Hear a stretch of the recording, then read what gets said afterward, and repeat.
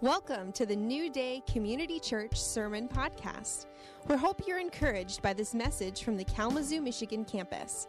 For more info on the church, visit newdaycommunity.org.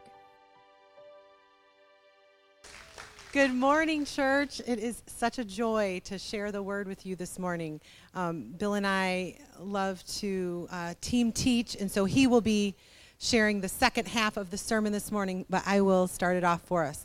So we are continuing this Kingdom Parables series where we're taking each week and studying an attribute of the kingdom of heaven. And this was obviously very important to Jesus, that his followers would get it. And so he used several parables to say, this is what the kingdom of heaven is like. And he would use a lot of metaphors and analogy. And so each week we're taking one and looking and learning about it. And so last week, Pastor Jimmy talked about the value of the kingdom, that it's the most valuable treasure that there is, and it's worth selling all to attain. And this week, we are going to look at the parable of the mustard seed and the leaven. And the big idea today, the thing that we're going to really hit home today, is the fact that the kingdom of heaven is working, and it cannot be stopped. Yeah. And so I think, if Jesus was talking so much about the kingdom, then it must not have been obvious. That the method of the kingdom wasn't obvious. It was so different than the culture that was obvious that they were living in. And he would share these stories, and it was so unexpected. The kingdom of heaven is like a mustard seed. Like what? This tiny little seed. And so it just shifts our thinking, and it's so good to do. So we're going to look at that this morning. Our passage comes from Luke 13, 18 through 21, so I'll go ahead and read that. He said, therefore, this is Jesus speaking, "What is the kingdom of God like, and to what shall I compare it? It is like a grain of mustard seed that a man took and sowed in his garden, and it grew, and it became a tree, and the birds of the air made nests in its branches." And again he said, "To what shall I compare the kingdom of God? It is like leaven that a woman took and hid in 3 measures of flour until it was all leavened." I'm going to talk about the mustard seed. Bill's going to talk about the leaven.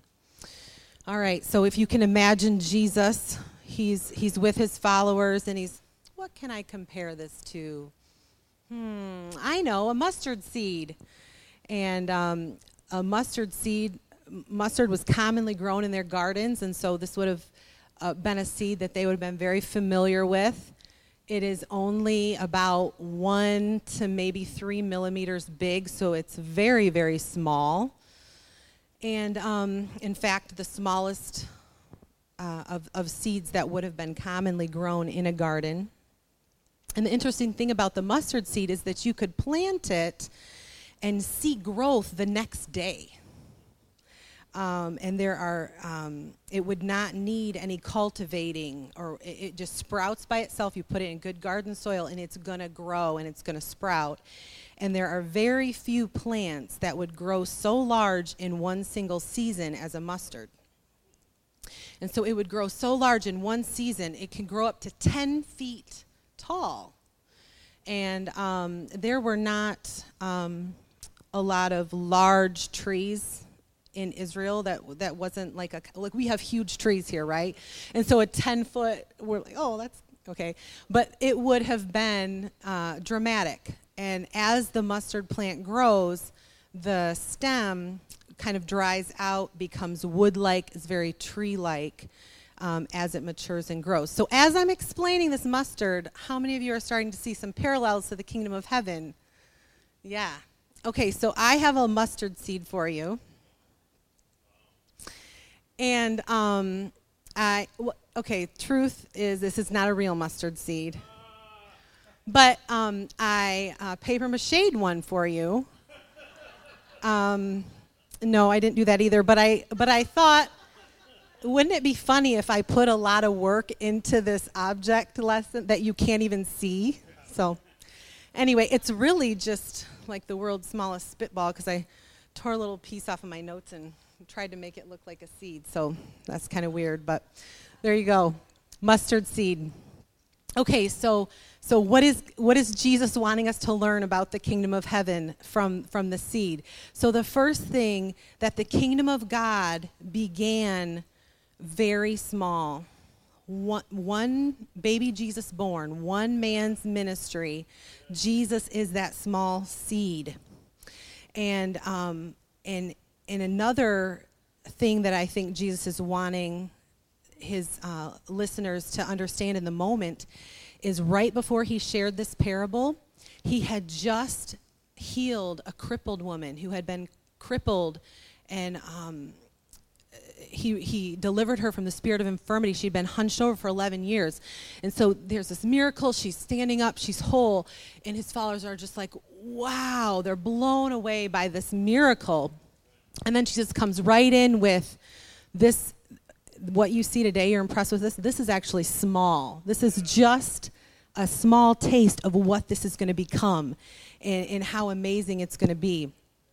And then we see that the kingdom, although starts very small, grows so fast. The next day there's growth when you plant the seed. And so this is a fast-growing kingdom. And it takes over the garden. It can get up to 10 feet tall. And so if you could imagine this herb garden, right? How many of you have grown herbs? You know, you've got your little basil and your oregano, and then you've got your mustard. Like, it would just almost be comical how dominating and big it would become. But that is the kingdom. You can't miss it. You can't, it can't be ignored. It's dominating the whole world. And it's just far-reaching. And so another aspect of this mustard plant, that part in there where it says the birds of the air made nests in its branches, that would have been fulfilling the scriptures from Daniel 4:21 and Ezekiel 17:22 that talks about the birds of the air coming and finding rest in the branches. And that speaks, the bird speaks of all the different peoples, all the nations from all over the world coming to the kingdom of God, to this tree to find peace and truth and rest and come under the shelter of a king who is good in this kingdom. And so we see God's love for everybody. God loves everybody. He's for all the nations. And doesn't that sound similar to the Great Commission in Matthew 28? Go into all the world and make disciples of all nations. So although Jesus was speaking to Jews when he told this parable, right in there, you know, he's saying, hey, this is for Gentiles. This is for everyone. This is for the outcast. This is, you know, for everybody. And so God is at work. This kingdom of heaven is on the move. It's growing. It's impacting lives. Pastor Cameron shared a statistic with me this week that I had no idea. He said that every single day, 170,000 people are saved worldwide. And so that's the population of Kalamazoo. Oh, okay. Population of Kalamazoo County getting saved today, and we'll get saved tomorrow, and got saved yesterday. Just like, wow, God, your good news. The message of Jesus is good news, and people need good news all over the world. They need to hear that there is a good God who cares about them, who loves them, who created them, who isn't changing their mind. He's always good, and he saves, and he heals and restores, forgives sins, sets people free, breaks the bondage, breaks the chains that hold us back and keep us crippled. And so it's just amazing the work that he's doing. And so I was thinking about the work that he's done just in our little New Day church in the last couple of months and even in the last year, and how I know of people who, grew up being rejected and just felt like they could never be accepted and never experienced what it was to be loved and included and wanted, and the healing that they were able to receive from that rejection and healing from the Lord. And it's beautiful to see that in their life. People who were maybe neglected growing up and mistreated by their earthly parents, coming into relationship with a God, with a parent who is good and who is safe and who is loving.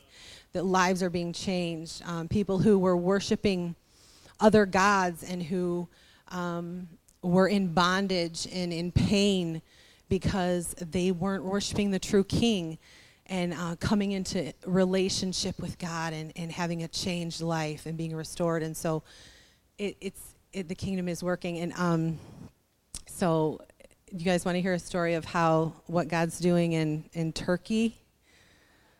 Cameron, what's that? Oh, okay.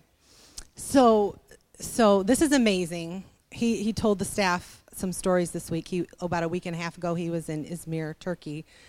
And I said, oh, can I tell those stories? I think people would want to hear them. They're really good. So he said I could.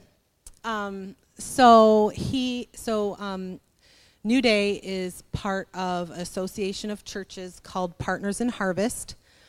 And so Partners in Harvest has churches all over the world. And our lead pastor, Cameron, has a lead role in Partners in Harvest. And so he often travels and will go to Partners in Harvest churches, everywhere. And so he's friends with the pastors of the church there in Izmir and was going to help them with a few things. And it was just so exciting to see how God was working in this country where, you're not allowed to talk about Christianity or God. It's against the law. And this church is located right in the main thoroughfare where you have to walk between the train station and the main downtown area. So there's just hundreds and thousands of people that walk past this church every week. And it's just packed. He showed us pictures. It's just packed with people. And while you can't evangelize and you can't share the good news, the kingdom is growing there anyway. This church has its door opened, and there's Bibles and tracts on the windowsills. And so people are getting them. They're reading them. They're walking in. Every day people walk in and say, tell us about Jesus. And they get saved. And will you pray for me? And he said while he was there, sure enough, 3 people walked in and said, tell us about Jesus. And it's just so powerful. He talked about their Friday night meetings are really amazing times of worship and deliverance and testimonies. And this man testified that just 2 weeks before, Jesus had appeared to him in a vision. He saw Jesus at the train station. I mean, this kingdom is growing.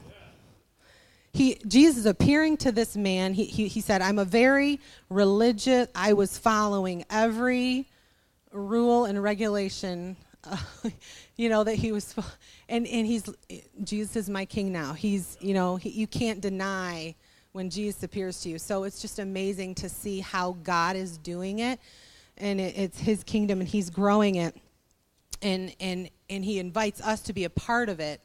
But he's the source, right? He's the vine. We're the branches. And when we stay in him, when we abide, when we remain in him, that is when we're going to bear fruit and be a part of what the kingdom is doing. Jesus says, apart from me, you can do nothing. If we don't stay plugged into that vine, we don't get to be a part of the amazing things that the kingdom of God is doing. All right, so there's the mustard seed. You ready to hear about the leaven? Yes. All right, Bill. Good stuff, Marilee. Thanks. So do you want to hear a funny story about mustard? as we transition from one passage to the next. We were camping this summer, and our little niece, Caroline, was with us, and we were catching frogs in nets by the pond. And her dad thought, why don't we roast one of these up and try frog legs? And so he was kind of dealing with that and walking to go do something with prepping frog. And she's like, "You going to put some mustard on that frog?" And so that was the line of the whole week, and maybe for another year or many, many years, put some mustard on that frog. She says the funniest things. Love that little girl. So let's transition to the next passage here. It is about to be up on the screen. Verses 20 and 21 of Luke 13. And again, Jesus said, "To what shall I compare the kingdom of God? It is like leaven that a woman took and hid in 3 measures of flour until it was all leavened."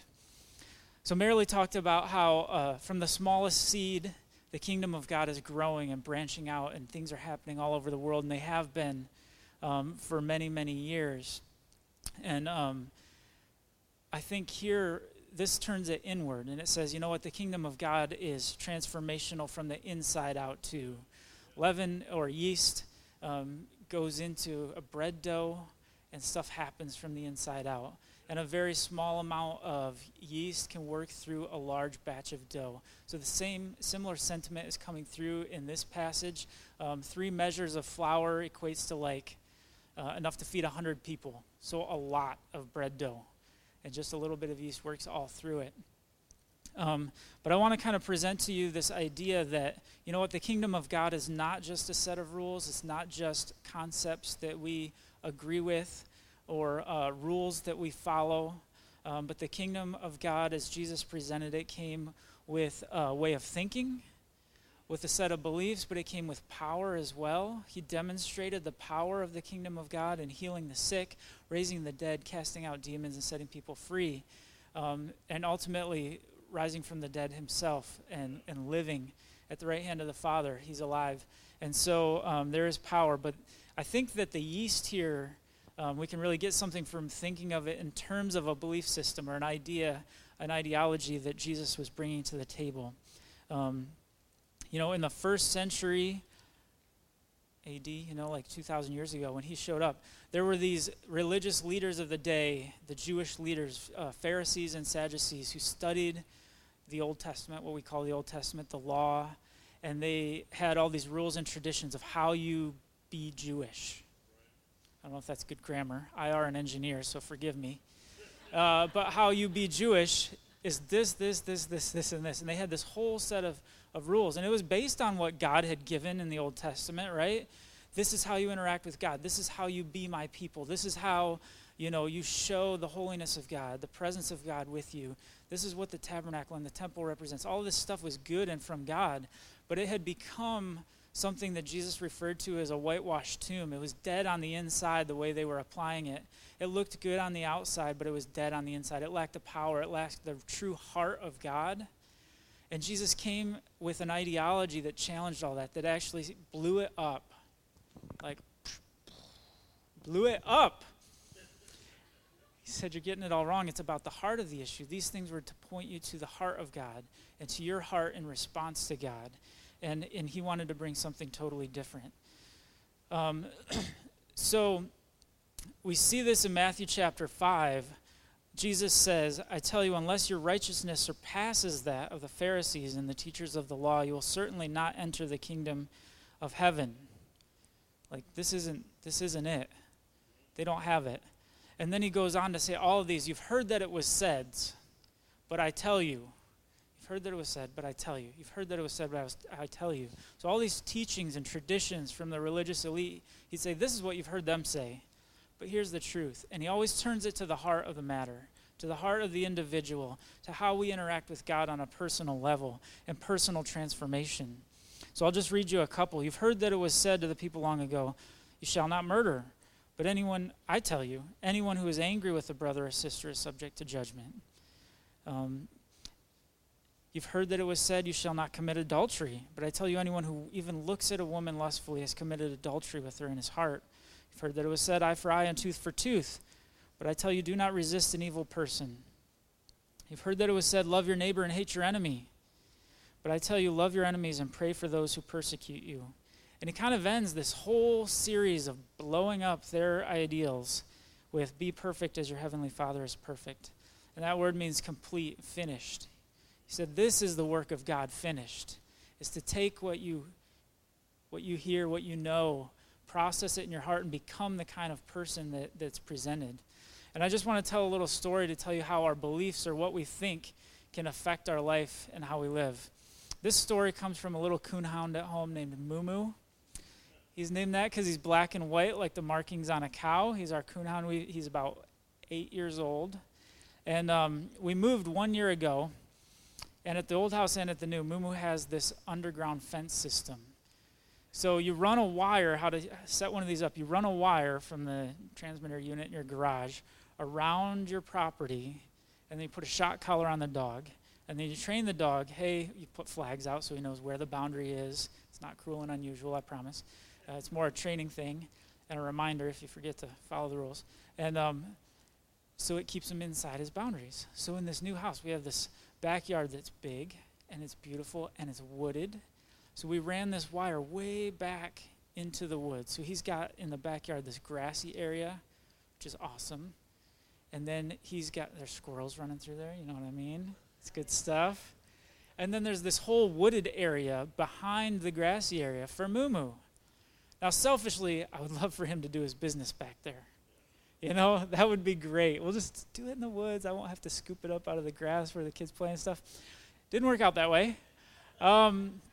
Because Moo Moo believes that his boundary ends at the end of the grassy area.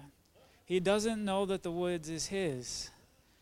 And then it got worse recently. Something happened. I don't know if, we had a chainsaw running one day to cut down this big, overgrown, bushy tree. And maybe it scared him when it fell. Who knows what? He's a little skittish. And now he won't even go into the backyard. So we let him out on this deck, and he goes down these stairs to the ground level, and there's a landing of like wood platform and brick and a little planting area. He pees in the little garden because he won't go out in the grass. He goes to the edge of the brick landing, and I swear he sticks his rear out from the brick onto the grass and just drops it there. There's all these piles right there within 1 foot of the brick because he's scared to death. Mike is here. Micah and I tried to coax him into the yard to retrain him. Micah set a treat on every other step down the stairs. He wouldn't even come down to us because he knew what was up. We were trying to call him out into the yard. But his beliefs, Moo Moo, he believes something bad is going to happen if he goes into the grassy area. And before that, if he went into the woods. And so it has changed his whole life. I feel so sorry for him. What a pathetic life. You know, he needs inner healing. But what a pathetic life he lives because of what he believes, because of what he thinks, what's going on between his doggy ears. He believes it's true that something bad will happen if he goes out there. But what's the truth? Marilee and I spent the time and money to provide this amazing yard for him, and he's not taking advantage of it. I bet you can see where I'm going, right? The teachings of Jesus, the way that he taught us to think, the way he taught us to view God and our relationship to God is transformational. You know, if we are like the Pharisees and the Sadducees, it just becomes this empty system or a way to assert yourself in a hierarchy above others. Or maybe like the tax collectors who just go, I'm not a teacher of the law. There's nothing in it for me. I'm going to get rich collecting taxes. You know, it's either irrelevant or dead inside. But if we see God for who he is, if we agree with the kingdom of God and the ways of thinking of the kingdom, it has the power to transform us. So I just want to show you a little video. It's about 26 seconds long. It's from a movie called Inception. Would you raise your hand if you've seen that movie? Okay, so about half and half. I just want to explain the plot a little bit. The idea of the movie is that the main character played by Leonardo DiCaprio, I can't believe you haven't seen it. Just kidding. Joseph Gordon-Levitt's in it too. I mean, come on. All right, the main character, Leo here, he goes into people's dreams, which is crazy, And in this scene, he's trying to convince a guy to hire him to go into someone else's dreams, a corporate rival, the guy who owns the other big company. Leo wants to go into his dreams for a price and convince that other guy to sell his business. So he wants to go in and plant this idea to make it seem like it was the guy's own idea. And so in this scene, there's this exchange where Leo's character is talking about the power of an idea. Okay? Did I set the stage pretty good there? All right, here it comes. What is the most resilient parasite? Bacteria? A virus? Intestinal one? What Mr. Cobb is trying to say, an idea. Resilient, highly contagious. Once an idea is taken hold of the brain, it's almost impossible to eradicate. An idea that is fully formed, fully understood, that sticks. So I just want to say again what he said in case it was hard to understand. He said, what's the most resilient parasite? A virus? An intestinal worm? Pretty gross. No, an idea. It's resilient. It's highly contagious. Once an idea has taken hold of the brain, it is almost impossible to eradicate. An idea that is fully formed, fully understood, that sticks. And it's so true. There are actually studies that show that that we look for evidence to reinforce the ideas we already have. Ideas are sticky. A belief system is sticky. It's called confirmation bias. You ignore the evidence to the contrary of the things you already believe. Just talk to anybody who's really active on Facebook and you'll know what I mean. Sorry, couldn't help it. Couldn't help it. But we look for people who believe like we believe. We look for evidence, of the people that we look up to show that they believe what we believe, that they're for what we're for, and we ignore things to the contrary, or vice versa. Our enemies are people that stand for things we don't like in the world. We see all the evidence that they're so bad, and we miss evidence to the contrary. And it happens in things simple and large. And so a belief system gets entrenched. It affects how we live. It affects how we see the world. And that's the point that we're making here. And Jesus understood this. That's why he said, be on your guard against the yeast of the Pharisees and Sadducees to his disciples. And they didn't understand. They thought he was talking about bread. But eventually they got it. And they realized he was talking about the teaching of the Pharisees and Sadducees. That's in Matthew 16.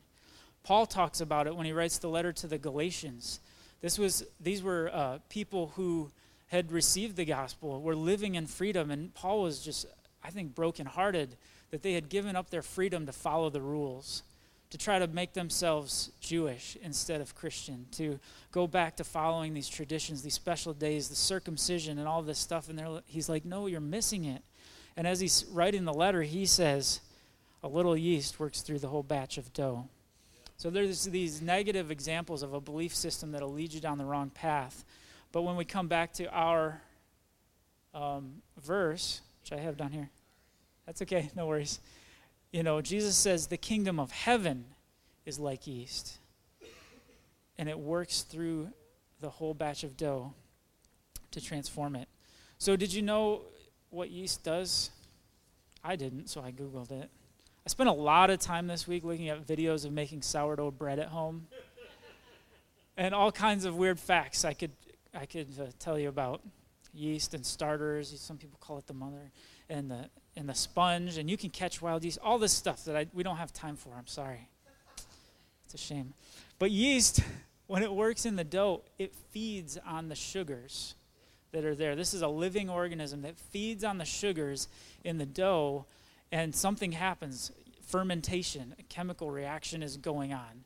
It's eating and it's putting something out, just like we do, just like Momo does beside them. Anyways, what the yeast puts out is CO2, carbon dioxide. It's a gas, right? And it starts to make the dough rise, right? and the CO2 gets captured inside of the dough. It transforms the dough. So if we didn't put yeast in our bread, it wouldn't rise. It wouldn't be fluffy and flaky. That like amazing. I like it almost gooey. I want it cooked. Okay, I want it cooked. It's not raw dough, but almost like gooey, just so soft. You can just like squish it and dip it into the bottom of a bowl of chili or tomato soup. Oh man, it's lunchtime. And that's bread as it was designed to be. But it needs the yeast to make that transformation, right? And that's how it is with us. God designed us to live a certain way, to live in relationship with him, in relationship with others in a certain way. And the yeast, the concepts of the kingdom, have to work their way into us.